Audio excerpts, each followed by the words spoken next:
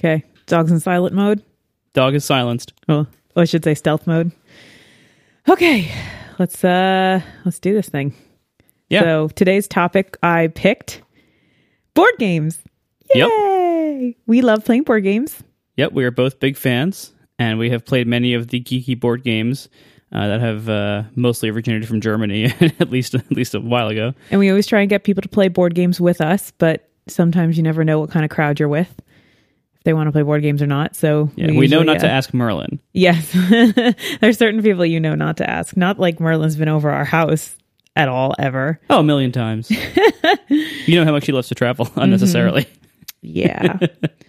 Anyway, so, yeah, I have a short list. I bet you have nothing prepared because there's nothing in your lap right now. I'm looking at you and you are devoid of any kind of information. I have a list. Oh, you picked up your iPhone. My gosh. I do have a list. It is not, though, strictly ordered. And it is only 6 things long. Ooh, that's pretty short. I have a lot. Yeah. Because I went into the game closet and just wrote down all the games. Oh, that's a good move. I should have done that. Do you want my short list first? So maybe you can add some things. Yeah, let's try that. Okay. Tiff's short list. We have Settlers of Catan. We have Puerto Rico, Scrabble, Agricola, Power Grid Factory Manager, Mealborn, Quirkle, Blockus, Ticket to Ride, Boulder Dash, The Construction Game, Pictionary, Monopoly, Clue, and Bananagrams. Okay. So those are the games I have on Okay. my short list in no particular order. My order was meant to deceive. I believe everything on my list is on your list. That's no surprise. We play games together. So Yeah. So first of all, let me disclaim up front. There are certain games like Settlers of Catan or Agricola. There are certain games like this where we are probably not pronouncing the names correctly. Agricola? That sounds pretty good. I thought it was Agricola, but I don't know. Agricola? I don't know. Because it's like, well, it's agriculture. I don't know. Right. So that's why it sounds like Agricola. Yeah. I don't know. Agricola. Whatever it is, however you pronounce it, there's somebody screaming while listening to this right now that they know the right answer, and we are butchering it, and they're just screaming. Do you think we should ever have a chat room show? Maybe. If the listeners demanded enough, they're demanding all 10. Yeah, there would be like 10 people in there. It would be not a lot of people. So yeah, especially because we record so erratically whenever we can. Yeah, so we would give people like 30 seconds notice. Oh, we're recording right now. It's like, quick, our kid went to bed. All right, so do you want to talk about maybe some of the games in your list that didn't make your top 4 before we go into the top 4? Well, I have a really big list, so a lot of the games didn't make it. And I'm pretty sure probably some of them didn't make it for the same reason that yours didn't make it. Mm-hmm. Because I know you don't like games with a lot of chance. Correct. And that drives you crazy when there's too much chance and you feel like that nothing you do will help you win or lose. So you want to feel in control of your gameplay and the possibility of winning. Every game has a small amount of chance, but you're more happy with games with the least amount of chance. Right. In fact, so I mean, because I haven't even picked my number 1 yet, I'll talk about the first one I put on my list, which is Puerto Rico. It's the very first one I thought of. We haven't played that one in so long. I don't have it on my top 4 list because we haven't played it in so long. I don't know. And I feel like now that I know, spoiler, if you buy your own boat, you win every time. Well, not every time. I pretty much win every time when you get to buy your own boat. I mean, come on. So I've played a lot more than you because I've played on the iPad, and I've played it more recently just because of that. iPad one's boring. Oh, I like it. Anyway, so, and one thing, very few of these like awesome board games actually have good iPad or computer versions. And so it's a pretty rare luxury when you find one. And Puerto Rico and Agricola, however it is, they both have good iPad versions. Neither of them are great, but both are good enough that if you enjoy the game, you will enjoy the iPad versions. Anyway, so I like Puerto Rico because it's what you just said, that it doesn't have almost any luck. Like the only random element in the game is who you choose to go first, and then the order in which the tiles come up for the plantation choice. Like when you get like those tiles are random. That, as far as I can remember, that's the only random element in the game. And so almost everything you do is a choice. You have made this decision. It will affect you. Like it is yours to win or lose. And besides that, it is It my is your opinion, boat to buy or not. Exactly. It is your boat to buy or not, or you can buy all the boats and block TIFF out of them. But Because regardless, now everyone knows I'm going to be buying the boat. Get out of my way. I'm buying that boat. What is it? The wharf is the item? It's one of like the 9 or the 8 or 9 Yeah, costs. something like that. But I always I go for the boat. And then there's one other one too that if you get with the boat, The harbor, I believe, is so. There's like it's the one where you get 1 bonus victory point for everything you ship. Yes, if you have those two together because you're shipping on your own boat, Yeah. that is a clincher. You are always going to win. Yeah, it would. You'd have to be very bad at the game to have both of those things and not win. And I think, I can't put it on my top 4 because now that I figured that out as a player, I know that that's the strategy to win. And I know if it doesn't happen for me in the game, I'm not going to win. So I kind of like the magic is lost on me. Well, see, to me, what makes this game great is that everything you do affects everyone else as well. Like you know, in the game, you take turns, and like there's a certain number of things you can pick from, and when it comes to your turn, you pick the thing you want to do that round, and you, as the person who picked it, gets a small advantage of that, but whatever you picked, everyone else gets most of that same benefit. So if you pick, for instance, the mayor, which lets you add more people to your plantation, then you know everyone else gets to add people to their plantations also. You just get 1 more than they do. So it's a game where you have to very much consider not only what is best for you when it's your turn trying to pick what to do, but you got to make sure that you're not going to really super strongly benefit someone else, you know, to such a degree that it might hurt you. But at the same time, if you don't pick that thing, then they probably will when it comes around to them. So it's this weird strategy that you have to think about. But I disagree with you about your harbor plus wharf thing in that isn't just the one strategy to win. That is a strategy that can win if other people are doing certain other things or not doing them. But the great thing about this game is that you can't do the same thing every game, because whether that can win will depend on what everyone else is doing. And if the game conditions are such, like for example, the harbor and wharf combo takes a long time to get because those are 2 very expensive items and money is pretty scarce in this game. So at least early on. So those are very hard to get. For that to work, you have to be in a game where it's gonna go on for a while. It's gonna take a lot of turns. And if someone else is racing towards one of the other conditions that can end the game, like filling up their space with cheap buildings, or filling up their plantation, you know, or running out of people. I forget some of the other ones. Running out of victory points in other ways. Like that strategy only works if you have a long time with those things to ship tons of goods with them. See, now I think that this is where you're getting all bogged down in your stupid iPad game, because when we play with people, it's often someone who hasn't played it as much as us. And it is, or they are people who just aren't as or they're just totally new to the game, right? So they either are less skilled than us or totally new. I don't think we've ever played with someone who is at our skill level of the game, because we just don't run into gaming nerds that often when we feel like, hey, let's play some Puerto Rico. So whenever we're playing live and in person, no one else has aggressive strategies. So I get bored playing it because I feel like I can just slaughter everybody. You should play the iPad game. It doesn't sound fun. I like it. Anyway, so Puerto Rico it might be my number 1. If not, it's close. And I'm not alone in this decision. BoardGameGeek.com, which is, I think, one of the biggest, if not the biggest, authorities in the geeky board game world. Oh no, of course. we're gonna have to put a link in our show notes. Yeah. Board Game Geek maintains this like top ranking list of like the top ranked board games, you know, every, you know, whatever, all time, every year, whatever it is. And Puerto Rico was number 1 on that list for a very long time, for years, I think. And I think it's still, I don't think it's number 1 anymore, but I think it is still within the top few.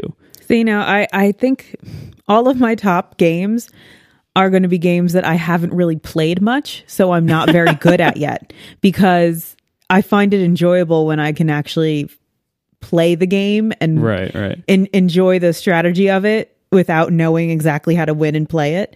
So yeah, I'm totally bored of Puerto Rico. It's over for me. So what do you want to talk about next? I think we should talk, I don't know, what's on your short list? So the next one I have on my list is Agricola. That's my number 1. Really? That's so it right now I have it as number 2 below Puerto Rico, but that's soft. I could change that, of course. Agricola is totally my number 1. So why do you like it so much? I like it because you can stack all of the animals. So you like it because I love stackable game pieces. As you're waiting for other people to take their turns too slowly, you can have something to fidget with that's really cool. Yeah, they have very good stackable pieces. I love like making little cow towers. Yep. It's so good. So yeah, I like a good fidget piece, and I like when they're stackable. So that's a major plus on why it moved up to number 1 slot. Also, it's fairly complicated. I think that there's a lot of elements to the game that even if you play it a lot, you don't get a chance to play every part of the game in one round, like in one sitting of the game. So there was like a whole bunch of things that you didn't get a chance to do, whether it's like some of the occupation cards or building certain types of cooking apparatuses that, right, yeah. You can, that help the major advance improvements. Yeah, because once the game starts going, it starts off slow, but then it rolls so quickly into the end. And everyone's like, whoa, I just got a hang of this game and now it's over. And so you want to play again. And we've often played 2 rounds in one night of that game, because once you get the hang of it and you remember, and, because it goes a long time between playing them when you play with people, that you just want to play it again to see how far you can go and how far you can take it. And I still don't feel like I've maxed out this game. There's still parts of it that I find really intriguing, and I find, I don't always win, and you don't always win, and that it's still very random on who wins, but yet the luck factor is not that, like the chance luck factor isn't very great in this game either. I think it's a lot more skill. Yeah, I'm trying to think. So I guess the most random element in this game is the cards that you're dealt, the occupation and minor improvement cards, right? But then you kind of have a chance to get more, and you can kind of like use them or not use them. You don't have to focus on like the randomness that you get. It's more of you're deciding how you're filling up your board and where you're focusing your attention. And if you're improving your house, if you're making a lot of grain, if you're cooking a lot of meat, so it's basically in the game, the goal of the game is to feed your family, right? And then to build like a big farm. And build a big farm, and then make your family larger. And then so therefore you can do more things if your family is larger, because you have more people in order to accomplish more tasks. And then at the end of the game, you have rounds. So the rounds go pretty regularly. There's nothing you can do to stop or halt a round from approaching. You just have to make sure you can feed your family at the end of each round. And unless you get a penalty if you can't. Then at the end of the game, you kind of tally up what you have and you gain points from that. And then the winner is the person with the most points. And there's also elements in the game that will subtract points from your total score. So it's also that, so it's all contingent on your own gameplay. There are other people playing, but you're kind of only playing against them in the end. Right. And you are competing for certain resources, but it's not as aggressive as I'm going to take this resource from you. It's more of, this might be running out, or there's only one oven. So if you buy that first, then you have to buy the more expensive oven. But no one's going to get locked out of things completely. Well, unless it's a big game. I don't know. Last game, because there's only 2 ovens if you're playing with more than 2 people. But there's more ways to cook things. You can't you won't get locked out of being able to cook your animals. Right. Or you can just avoid cooking your animals and get food in other ways. Right. But at the same time, if you were gaining money to buy your oven, then the other person who wasn't was gaining something else. You know what I mean? So there's always a give and take of what someone is working on. I mean, plus they should have spotted you stacking up all your clay. Exactly. Yeah. No, I mean, and that game, like you mentioned, the scoring, like certain things will subtract points. What I like about it is, you're building this farm, and it's like, you have a house with a certain number of people in it that you have to feed, and then you have cattle, and you have sheep. So you have all the animals, you have the pastures, and they're really good to stack. Yep, and they're really good to stack, and you have like these. You have different crops you can plant, vegetables and grain to grow that. And any of these things that you don't do, let's say you get to the end of the game and you have no cows, you actually lose points for things that you don't do.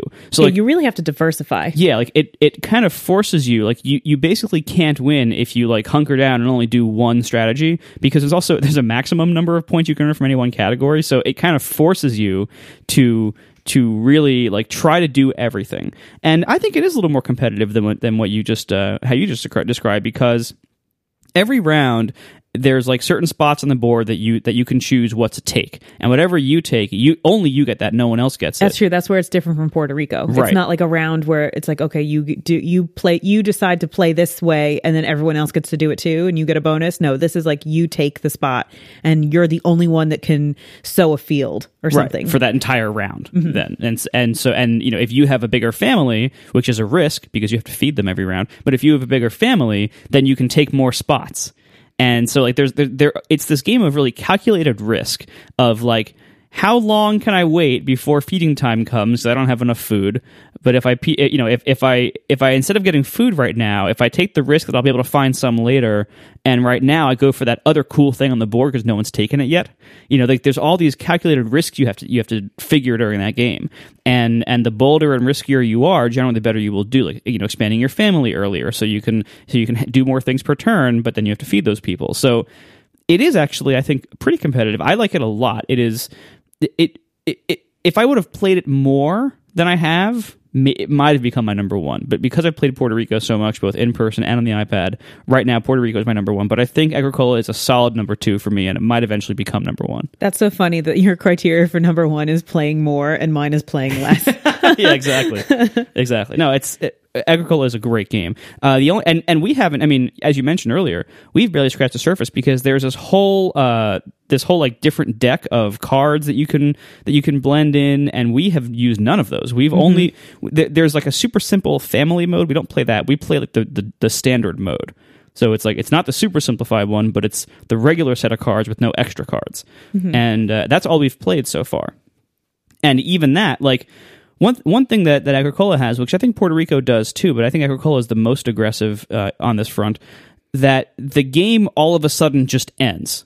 Like, everyone's kind of shocked that it's over. It's like all of a sudden it's like, okay, now the game's over. And exactly. Whoa, what? I didn't even get a chance to do this. I was planning, I was building this thing up, and I was going to do it, and then these awesome German games. Like the style of this is like right as everything starts to get going, the game's over. So your biggest challenge really is just number of turns, time. It's how much you can get done before the game ends, and the game always ends before you want it to. Like there's never enough time, and I think that alone, just doing it that way, I think is a cool way to do it, because it's not like, and I'll get to things like Monopoly in a bit. It's not like traditional style board games where they just go on seemingly forever. Please, Monopoly people, don't worry, I got you covered there. But it's not like that. These games, they end before you even want them to. So it's really hard to get bored while playing these games. Yeah, exactly. You don't get bored on these board games. Nice. Thanks. All right, you want to take our sponsor break? Oh, yeah, we have a sponsor. Isn't that crazy? So we're only going to do one sponsor show if we continue doing sponsors. But we have one this week. We're really excited about it. This episode of Top 4 is brought to you by Casper. Casper is an online retailer of premium mattresses that you get for a fraction of the price that you'll find in mattress stores. Casper mattresses are resilient and long-lasting supportive comfort with an amazing combination of latex foam and memory foam. These two technologies coming together to bring you just the right sink, just the right balance for better nights and brighter days. Now, usually mattresses that are really good quality can cost well over $1,500. If you've ever bought a mattress in a mattress store that, it's anything decent really, you probably paid well over $1,000 for it, probably upwards of $2,000 if you got a big one. Casper mattresses cost only $500 for twin, $750 for full, $850 for queen, and $950 for king. Now, that is incredible. If I cannot find a good quality king mattress for $950. That's incredible, really. And all these mattresses are made in America. Now, Casper understands that buying a mattress online can leave you wondering, how is this really possible? How is this going to work? Is this going to be a big pain to get, shipping? And what if I don't like it? It's a big risk. They have you covered. It's completely risk-free. So, first of all, free delivery. And it comes in this really cool, compressed box about the size of a dorm fridge, and then it expands as you open it. And then you can try it out risk-free for 100 nights. Or days, your choice. So, you can try this out risk-free for 100 nights. If you don't like it after, within 100 nights, you just call them back, and they will arrange for a painless return for you. It's that simple. It really is risk-free. Just, trying a bed in the showroom for like 3 seconds at a mattress store, that doesn't really tell you anything. Actually being able to sleep on it for more than 3 months, that's how you really know whether it's a good mattress or not. And some of our friends have Caspers, and we hear only amazing things about them. Everyone seems to love them. I want to get a Casper mattress. Well, that can probably be arranged. We can, because I hate our guest room mattress that we spent 2 seconds testing in a showroom, and it was awful. That alone was the biggest reason to get a Casper, because that was. I know. I regret, because we didn't know about Casper then. No. We totally would have done it because that mattress is total crap. No, and because that one, like, we went cheap because it was just our guest room, so we went with the cheapest reasonable thing we could get, and it was about the same price as a Casper would have been. Casper would have been way better. Well, we ended up having to get that stupid foam memory topper to make it even comfortable at all. Right, which was even more money. Yeah, Casper would have been a way better idea. Huge mistake. Had we known about the Casper when we bought this mattress like 3 years ago, or 4 years ago by now, geez. Had we known about it, we would have chosen differently. So if anyone wants our crappy mattress, you can have it so we could buy a Casper. And we can buy a Casper by going to Casper.com/top4. That is Casper.com/TOPFOUR. Or use promo code TOP4. And that will give you $50 off any mattress that you buy. Terms and conditions do apply. Thank you so much to Casper for supporting Top 4 and all of Relay FM. So we have Puerto Rico, we have Agricola, and also I do want to mention again, Agricola has a great iPad version.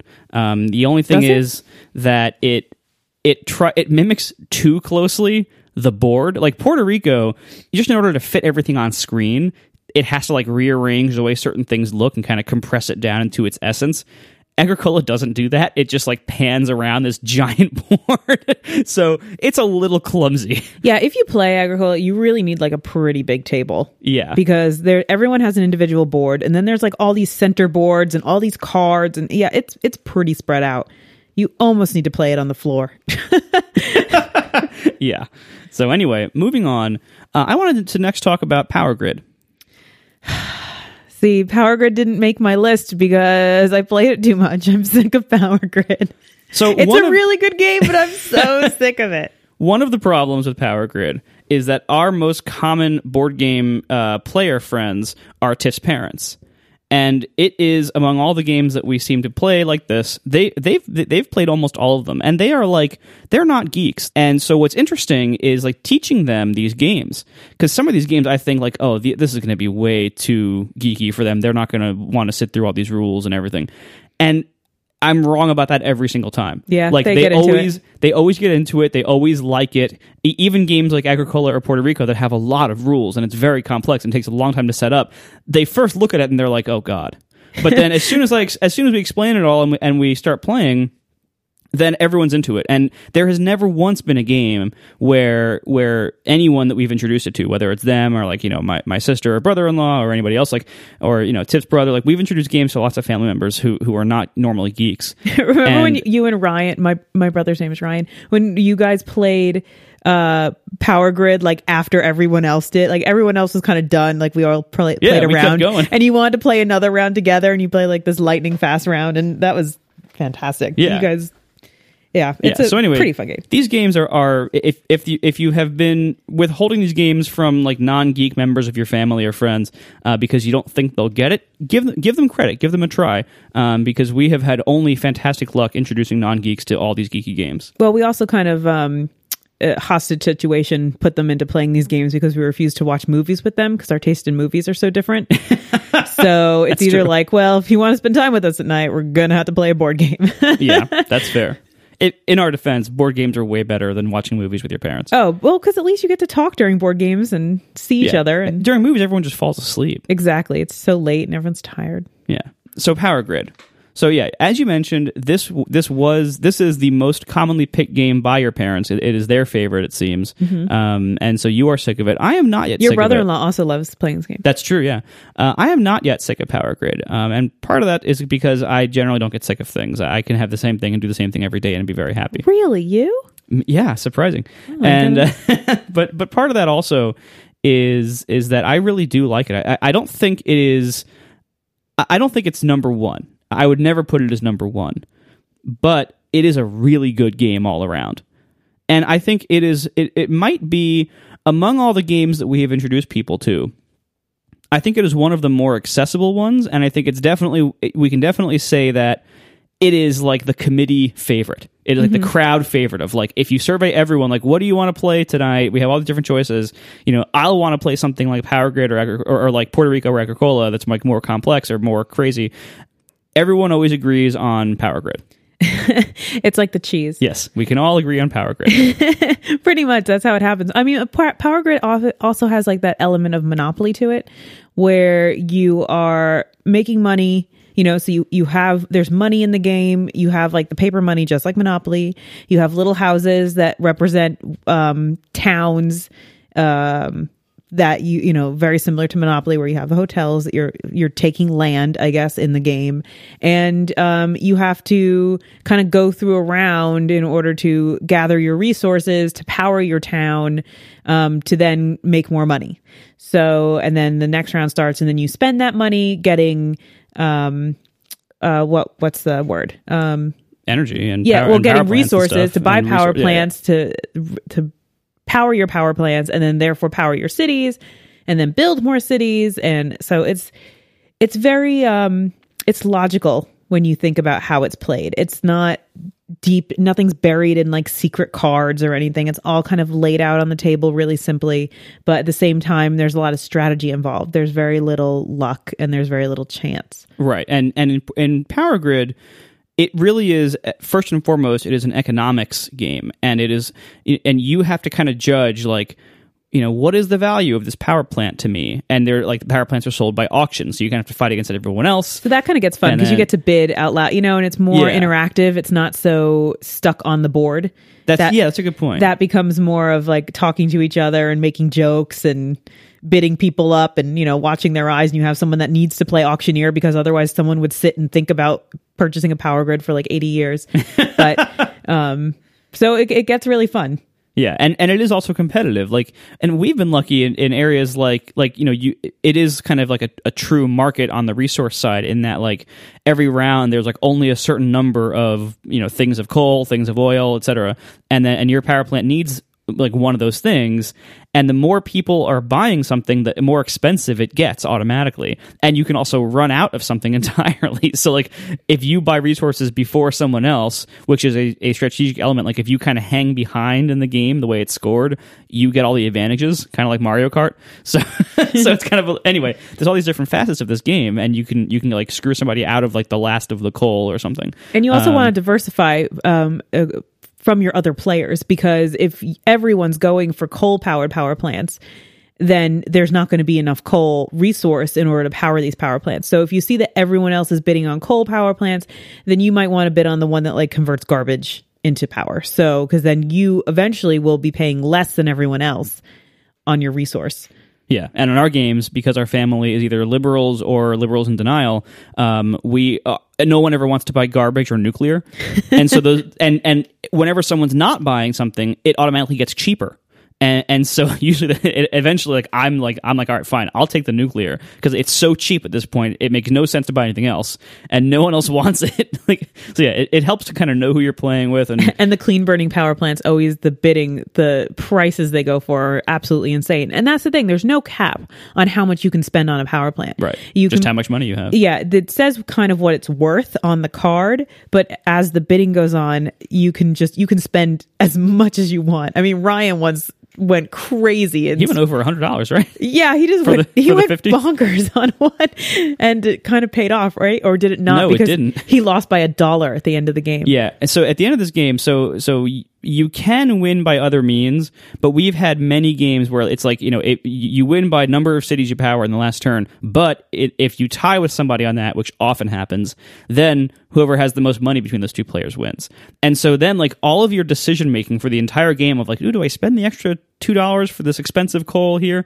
All of that catches up to you at the very end if you tie with somebody, which happens all the time. And we have really had many games be decided by $1 or $3 difference between. It's crazy like how how tight it gets, because it really is it's all about economics and cost efficiency and managing cost efficiency, and it does this in a way that isn't boring, because it sounds really boring if we say that, but it does it in a way that isn't boring and that people really get into. Now I want to talk about Power Grid Factory Manager, which is a game we just recently started playing. I think we even played it just once. I think we did only play it once. Yes. We played it last Christmas because that's when we bought it. Yeah, it has very little to do with Power Grid. It really it's like the really same, totally different, but it has very good stackable pieces because it has the little working men. Yes. And they stack in very great little triangles. They look like little cheerleaders. Yeah. Like the stackables. But I have that in possibly entering into my top 4 list because I don't feel like it's overplayed. And I'm very interested in playing it again. I'm very excited about it. I had a lot of fun when we did play it. I can't remember the gameplay for the life of me. I can picture the board, but I can't remember how to play it. But it actually might make my top 4 because it doesn't bore me. That's amazing. So, and we should also point out, like, Power Grid also has a pretty good number of add-ons that you can buy to either add more cards to the game, which we haven't done yet, or what we have done, they actually sell alternate boards. So it comes with 2. Like, the board is 2-sided. Which makes it a lot like Ticket to Ride, from what I'm hearing, is that Ticket to, like, which is what I have on my short list, but it didn't make the top 4. I don't think it made the top 4 for you. There's a lot of chance in that game. But Power Grid and Ticket to Ride also have varying maps that you can play on that bring more diversity to each round. Yeah. If you get bored. All right, so I do feel like before we get too far into anything else, we have to mention Carcassonne, because this is a game that is extremely popular that we've never played. So I'm not judging it because I've just never played it. Okay, so mentioned, check. Yeah, so just you don't know need that to tell us about it. We know it exists. It is on our list of things to try, but we've Although never I like played your it. feedback. I do. I like it. Oh, yeah, no. Feedback about everything else is fine. Just know that we are aware of Carcassonne's existence and we have just never played it. Okay. I want to talk about the construction game. It's still closed in our closet because we've only played it at my parents' house. But it's another game that I feel like is very interesting. The dynamic is really great. It's really fun to play in a group. It's competitive. It is also kind of it's like a finance Monopoly game again. Yeah, I would say it really bears a very strong resemblance to Monopoly. But it's not just like Monopoly the Lost Edition. You know, it's not like that. Right, it's not just like game. Construction Monopoly. It's not like that. It's actually called the Construction Game. It looks kind of just like Monopoly. And you have to buy equipment and you have to perform, you have to do jobs and you have to win bids to do the jobs with your equipment. And if you don't have the right equipment to do the job, you know, like, and then you spend your money to do all this stuff and then you eventually win the game with the most money. Is that right? We haven't played it in a long time. We literally played it like twice. And I know, and both but again, of those times were like 5 years ago. I know, and it lasts a really, really long time. It is a ridiculously long game, but it's a lot of fun. It's very competitive. It's very energetic when you're playing with a whole bunch of people who care very much about playing the game. Yeah. And I'm not bored of it. So it's like hovering. I have three games that are starred that I never get to play much. While we are on this subject, let's briefly talk about Monopoly. Okay. Because I need to talk about it if you don't. Yeah, I don't need to talk about Monopoly. All right, I'll make it quick. Okay. So I have a history of when I was growing up, I was a massive Monopoly geek. During the summers, I had this group of friends that I see every summer, and we would play almost every day, at least once almost every day, for a good 3 or 4 summers. That's a lot of Monopoly. We were really bored. We were nerds. We were too young to do anything interesting. And there weren't any good German board games out yet. No, we were like, 13 or something. I mean, we were, it wasn't a good time. so we could do that. So we did. Anyway, so I've played a lot of Monopoly. I've read a couple of Monopoly books when I was a teenager, like the various strategy books. What was I going to do? Monopoly books. I got it out of my library. Anyway, so Monopoly gets a worse rap. It is a better game than most people think, and there have been a couple of other podcasts about this. I believe there was an episode of Unjustly Maligned about it. Anyway, I'll find it and link to it. But anyway, more links. Sorry, more show notes. Anyway, I'm not doing them.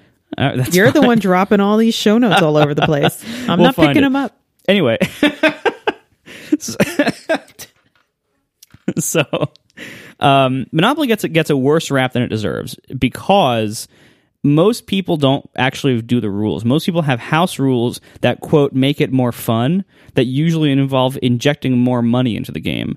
And then they all complain that it takes forever. And they don't never connect the two dots to realize Monopoly ends when people go bankrupt. So if you inject money into the game, it will take longer for people to go bankrupt. That never crosses people's mind, and so they think they know how to play the game, and they never actually read the rules. Like, because they were just taught when they were a kid, and they just keep playing the way they always have, and they never actually read the rules, which are surprisingly short. And so, Monopoly rules are pretty much word of mouth at this point. Like, no one's going to pick up that book and read it. It's like, have you ever read the rules to Scrabble? I haven't. No, I don't even know. I have no idea what the rules are. I just know how to play. I think, you know. Yeah, it's one of those things that you just learn how to play. Right. You're like, as you're indoctrinated into being a human, you just kind of play. Right. So, you know, in short, if you think that you get extra money for landing on free parking, or if you think that you don't get to collect rent or anything in jail, or if you think that there's no auctions, you need to go read the rules. Those are like the big ones that most people don't know. Turns out jail is awesome in late game, and free parking does nothing, and auctions are a critical part of the game. And also buy the oranges. Anyway, so everyone knows that by now, I think. But anyway, Monopoly is a very good game. Now, there was a thing that was put out, some article, I will not be able to find this for the show notes, but some article that was put out about like what makes games seem more fun and fair versus others. And Monopoly does very poorly on this kind of test. So like one thing that makes a game like more fun for multiple people to play is like, do people get eliminated midway through and then they just can't play and they have to wait for everyone else to finish the game? Because like that's no fun for those people. You talked about that in our first show. I did? You did. I know I talked about it. I thought it was on ATP. Anyway. No, sorry. It was our very first show about games. All right. So there's that kind of thing where like, you know, there are certain factors like, you know, does one person like really tear away at the beginning and just have a huge lead that just is insurmountable and you can tell early on, and then it's not fun to continue that game, right? So there's things like that make certain games more or less fun, and Monopoly does very badly on all those things. It is really a very old school kind of game. There is a lot of luck involved, although not as much as most people think if you kind of, you know the numbers and know the stats of what gets landed on. But anyway, I'm going to start cutting you off about your Monopoly talk. So I do think overall, I'll close it out here. I do think overall Monopoly is a better game than most people give it credit for, and it is overall a pretty good game. It does not make my top 4, but it would probably make my top 10. Okay, I have another old school game I want to bring up. Okay, it's Clue. Really? I really, really like Clue. I do. You could totally. You made fun of me for Monopoly. Well, come on, Monopoly is Monopoly, but Clue is not Clue. Clue is Clue. There was a movie. It was really good. Has there ever been a Monopoly movie? I love Clue the movie. I really do.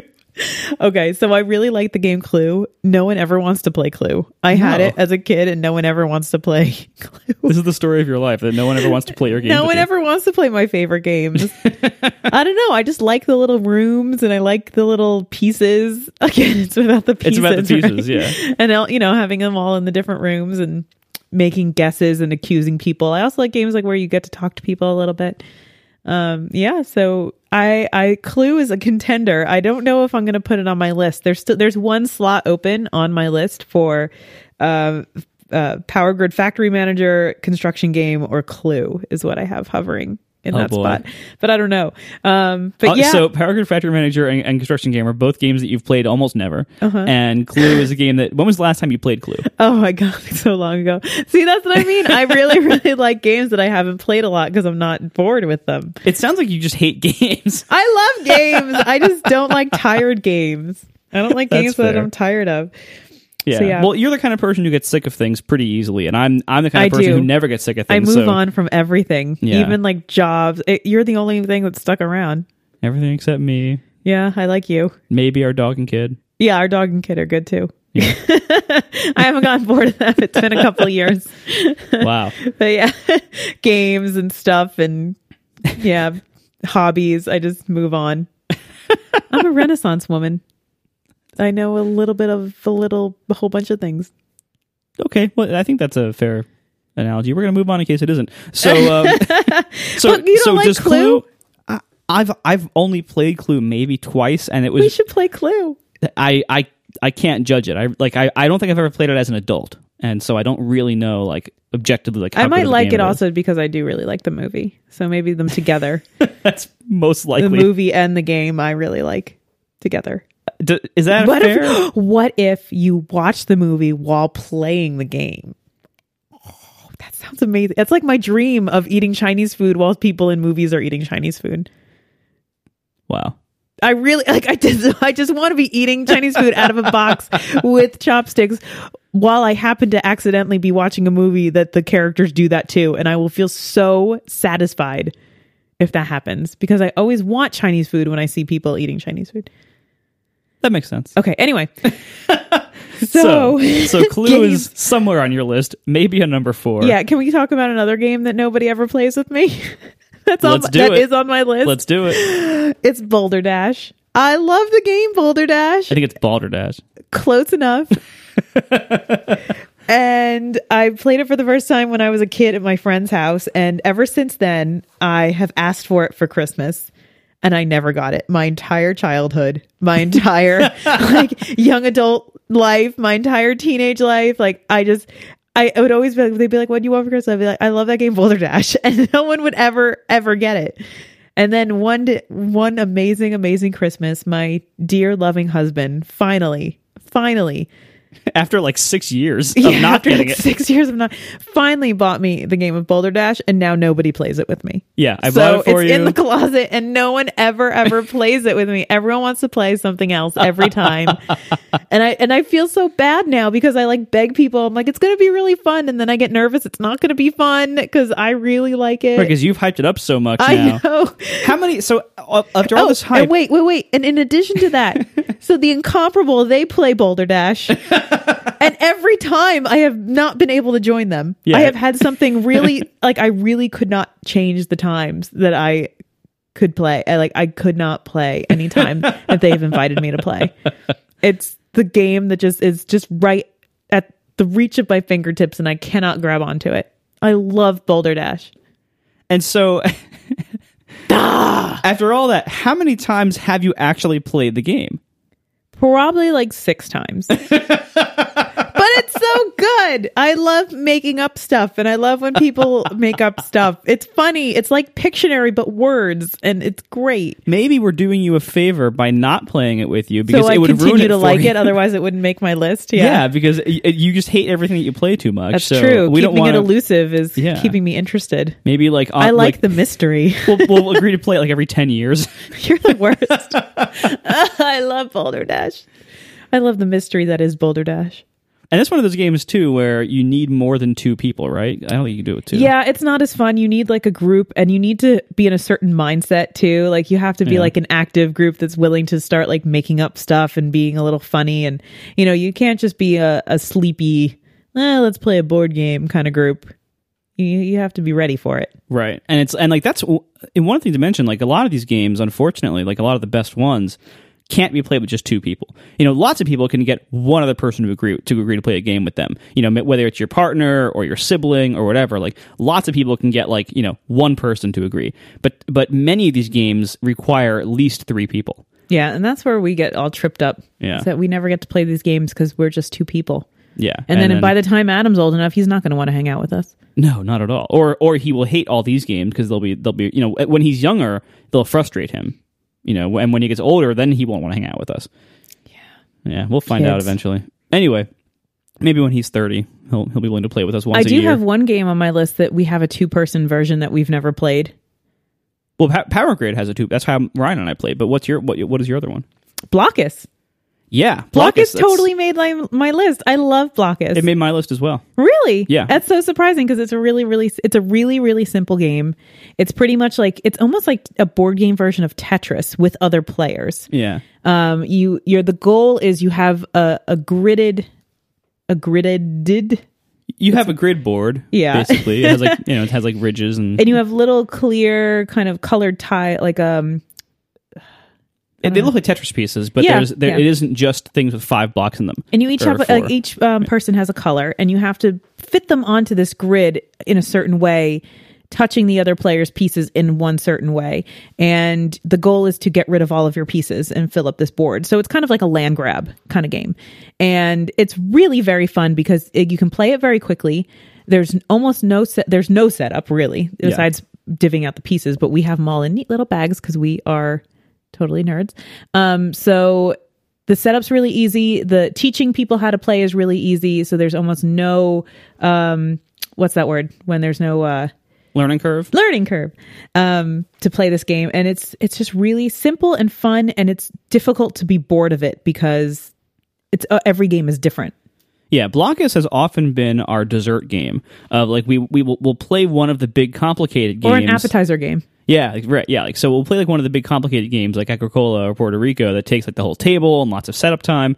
We'll play one of those, and at the end of that, it'll be like 10:30. I'm like, well, we don't really want to start a whole other one of those, but how about a quick round of Blokus? Or while someone's cleaning up the kitchen, which is usually, unfortunately, my mom, and the rest of us are like, let's play a game real quick while we wait for everyone to be done. To go down and actually play the big game. Then we play a quick round of Blokus because it's so quick. Yeah, but they have you have to buy a separate board to play 2 people.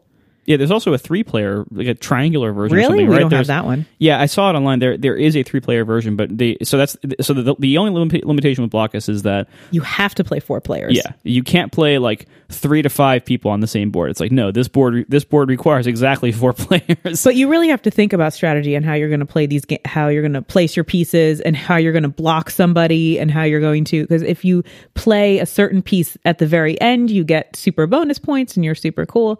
But it's very, very difficult to play all of your pieces. Yeah, it is a surprising, like, it looks really simple, but it is not easy. You can learn it very quickly, but it is very hard to master. Yeah, and that's another game where like everybody we have introduced it to not only gets it immediately, but also likes it pretty much, pretty well. Yeah, and every time you play it, you're like, okay, let's play again. Yeah, it's so an quick. easy You're one like, to quick, let's do another one. Yeah, dump it out, play again, or like if you have a situation like a bigger gathering where you have like multiple people cycling in and out of playing the game, then it's a good game for that, because like a round of Blokus only takes like a half hour maybe, and then you can like bring in a new person and kick someone else out. Someone can just something. like be like, okay, I'm done. Who wants to play next? And you can rotate in and out. Yeah. It's really great that way. That's cool. We should have one of those out next time we have a party. Yeah, it's a good idea. Yeah, the Blokus station. Yeah, I rank Blokus right now. I have Blokus at my number 4 spot. I have Blokus. I might move it up. We'll see. I think I might move it up to number 2 because my number 2 spot's empty. Now that we're talking about it, I thought that once we started discussing these, I would start loving them more or less depending on how we talked about them out loud. So I think Blokus will be my number 2. Nice, because it's exciting. It's fun and it's quick. It's great. And the only other game on my list is that we have to talk about, which I know is also on your list, and then we'll talk about any extras that you have, is Bananagrams. I have Bananagrams. I love that. That's another quick, fun little It's dessert another game. It's another perfect appetizer dessert game. Because it has, it's basically like speed Scrabble almost. Yes. Like it's very, anyone because listening real to this, Scrabble is just too long. It is. It takes too long. Everyone thinks about their words too long. Yeah. And like everyone gets bored waiting for waiting for each person to think about their word. Oh, so. Yeah. Words with Friends is actually better than playing Scrabble on the board. So much better. It is, because you don't have to actually, like, you could go on with your life while you're waiting for someone to play. Yeah. Like, and that's what it feels like when you're really sitting there playing Scrabble. You're like, I could just be doing anything else right now. Yeah. Yeah. I really do not like playing Scrabble in person. And most games I would prefer to play like the hard copy. Scrabble is one of the few where that's not the case. Me too. But anyway, but Bananagrams is really great because it literally is a bag shaped like a banana, full of little Scrabble tiles, and there's no points to them. There's just the letters, and the game is you dump them all out in the pile in the middle, and then like you like speed try to assemble what is basically a valid Scrabble board in your own little place at the table, a solo Scrabble board. Yeah, like so you aren't competing with anyone else on anything except time. All your words have to connect, and they have to all be real words. Yeah, but and there's no scoring. It's like whoever wins first, basically, right? Isn't that once all the tiles are gone, whoever has like a legit finished board first wins. Right, like no tiles that you haven't placed into valid words yet. Yeah, and like so it's a very quick, very low effort, very low barrier game. So again, perfect game for the end of a night or a time when you don't have a lot of much time to play. It also is very tolerant of different numbers of players. You could probably play with anything 2 and up, right? Probably, yeah. Yeah, until you run out of pieces, basically. Another game like this, though, that we should mention is Quirkle, that a lot of people have really liked, and we've showed them that game. And that is matching colors and shapes. So it's not good for your colorblind friends, but other than that... not at all. Sorry, Jason. Sorry, Jason. That's also a really good, fun kind of making grids of colors and shapes in different patterns and configurations. Yeah, it's almost like dominoes in a way, but it's different rules, you know. But yeah, if you haven't played Quirkle and you like little fast kind of appetizer dessert games, then you should check out Quirkle. It's a good one to buy for Christmas, actually, because it's fun family game. Yeah, like if you have a family gathering and you want to like bring something for the family to do, Quirkle, Bananagrams, and Blockus. Yep, those three things are solid picks. Mm-hmm. And I also really like the Sets, the card game Sets. Do you know? Set. That's right. Yeah, I like that one a lot. That one hurts my brain. I can't do that. Like that one's really fun. I love that game. The best thing that's about another Set, colorblind, not compatible game. The best thing about Set is how ridiculous you look while you're playing it. Oh, because everyone's just staring at this. Like you have a grid of cards that you placed out, and everyone is silently, very intently, almost never blinking, staring at this game. It looks so weird if you walk past a group of people playing Set because they look like they're possessed. Yeah, it's amazing. That to me is the best part of the game. No, it isn't a bad game. It's just I don't like it as much as the others. I love that game too. So that's my whole list. What else do you have on yours that we haven't talked about? On the big list, Pictionary, I guess, would be one of the big ones that we haven't really talked about. I've had a number of Pictionary birthdays.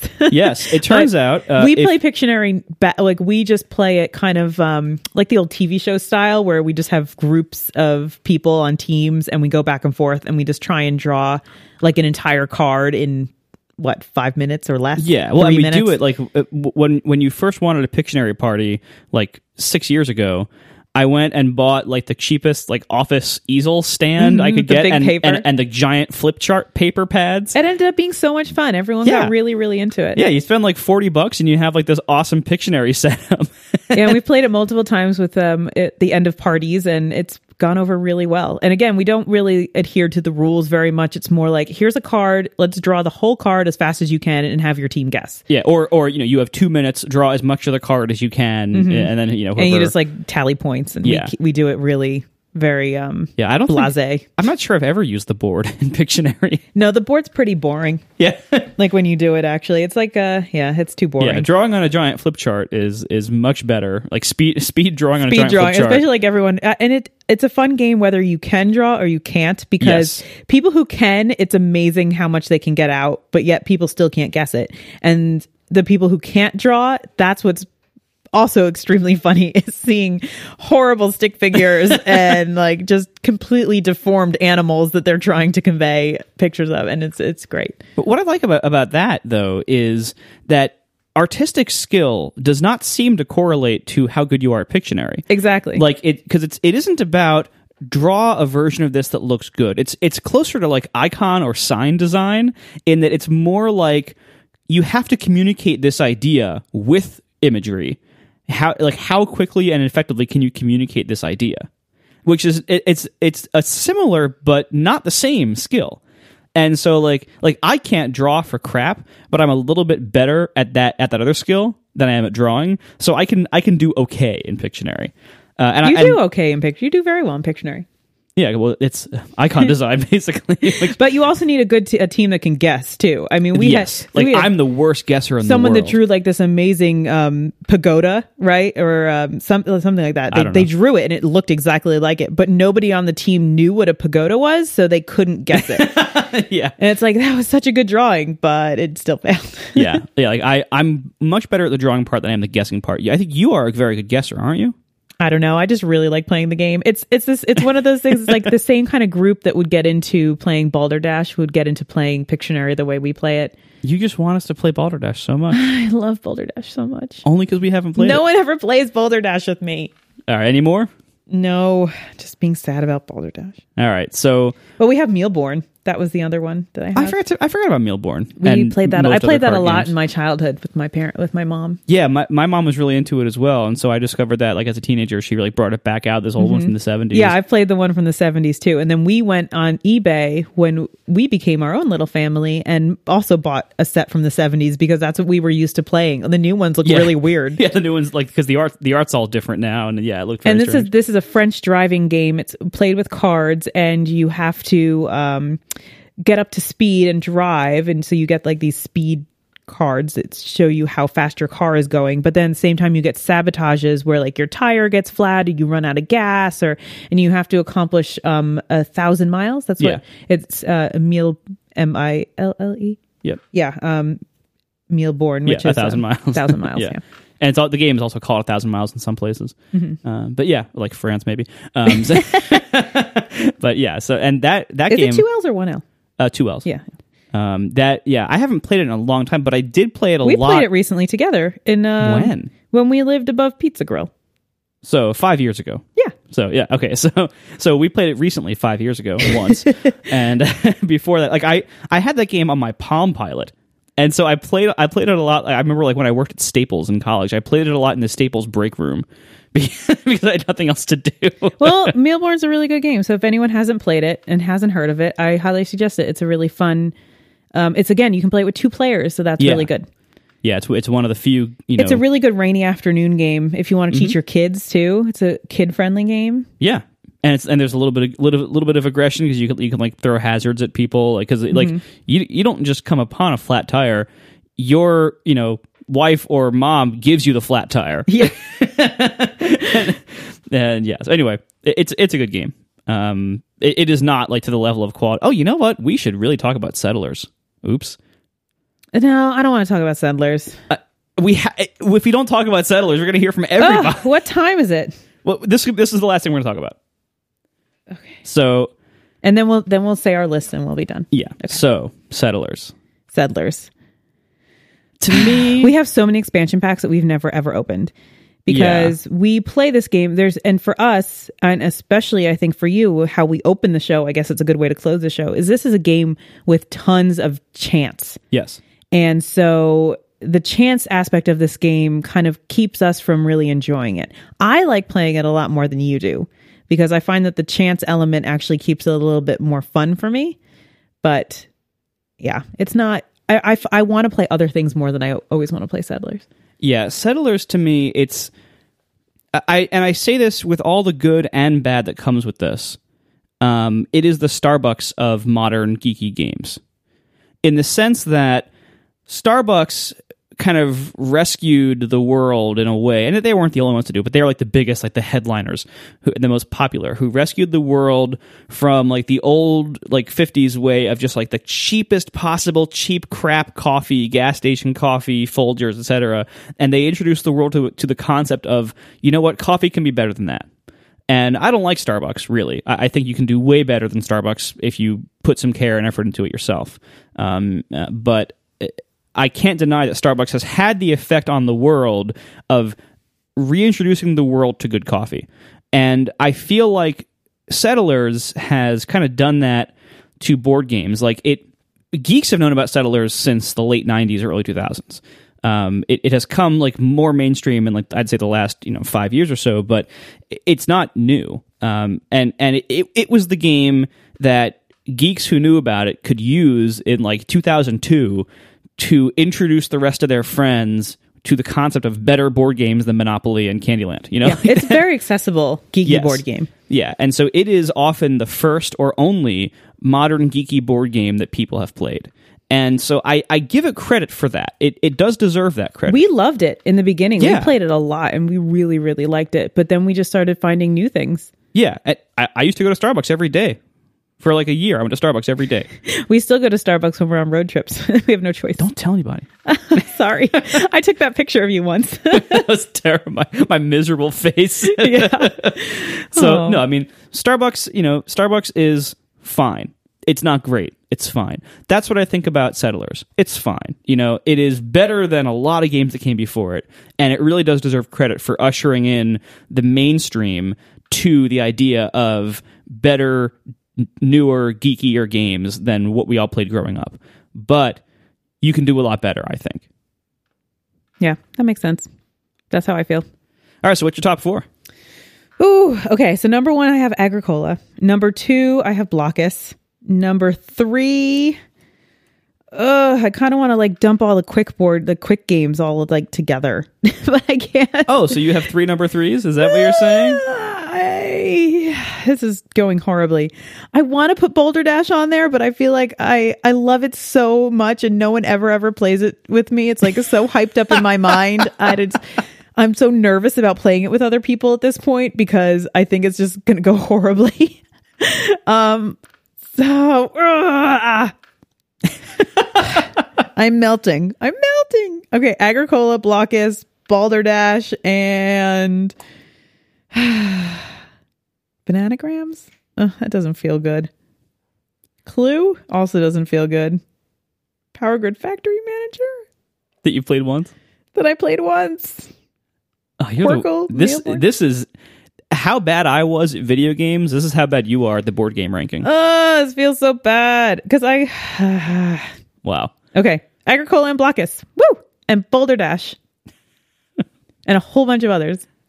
Wow. I love you. All right. My top 4. Number 1, Puerto Rico.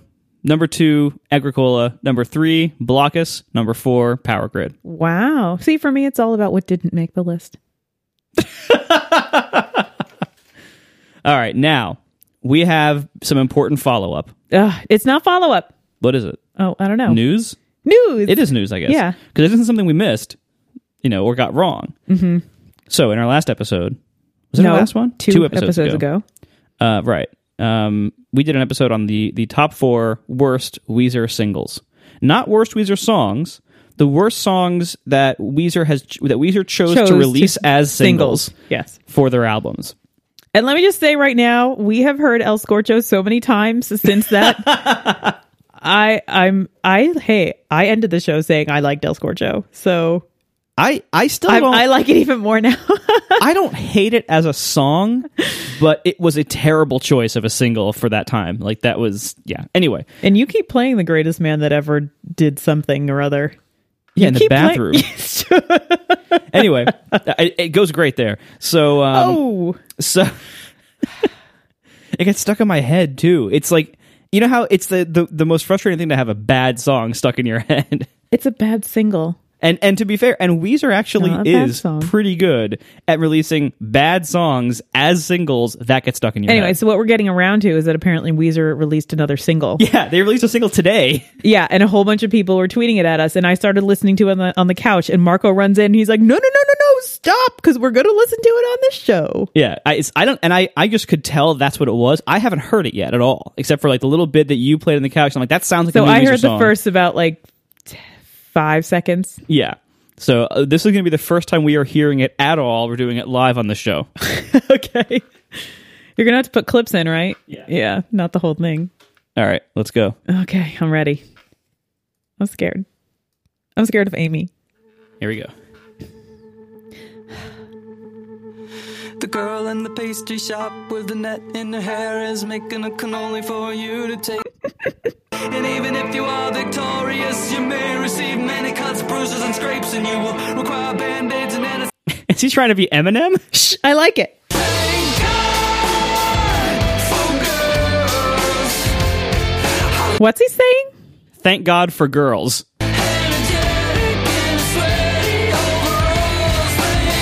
Did they just say getting sweaty over rolls? I think so. I'm so glad I got a girl to think of, even though she isn't mine. This is terrible. I like it.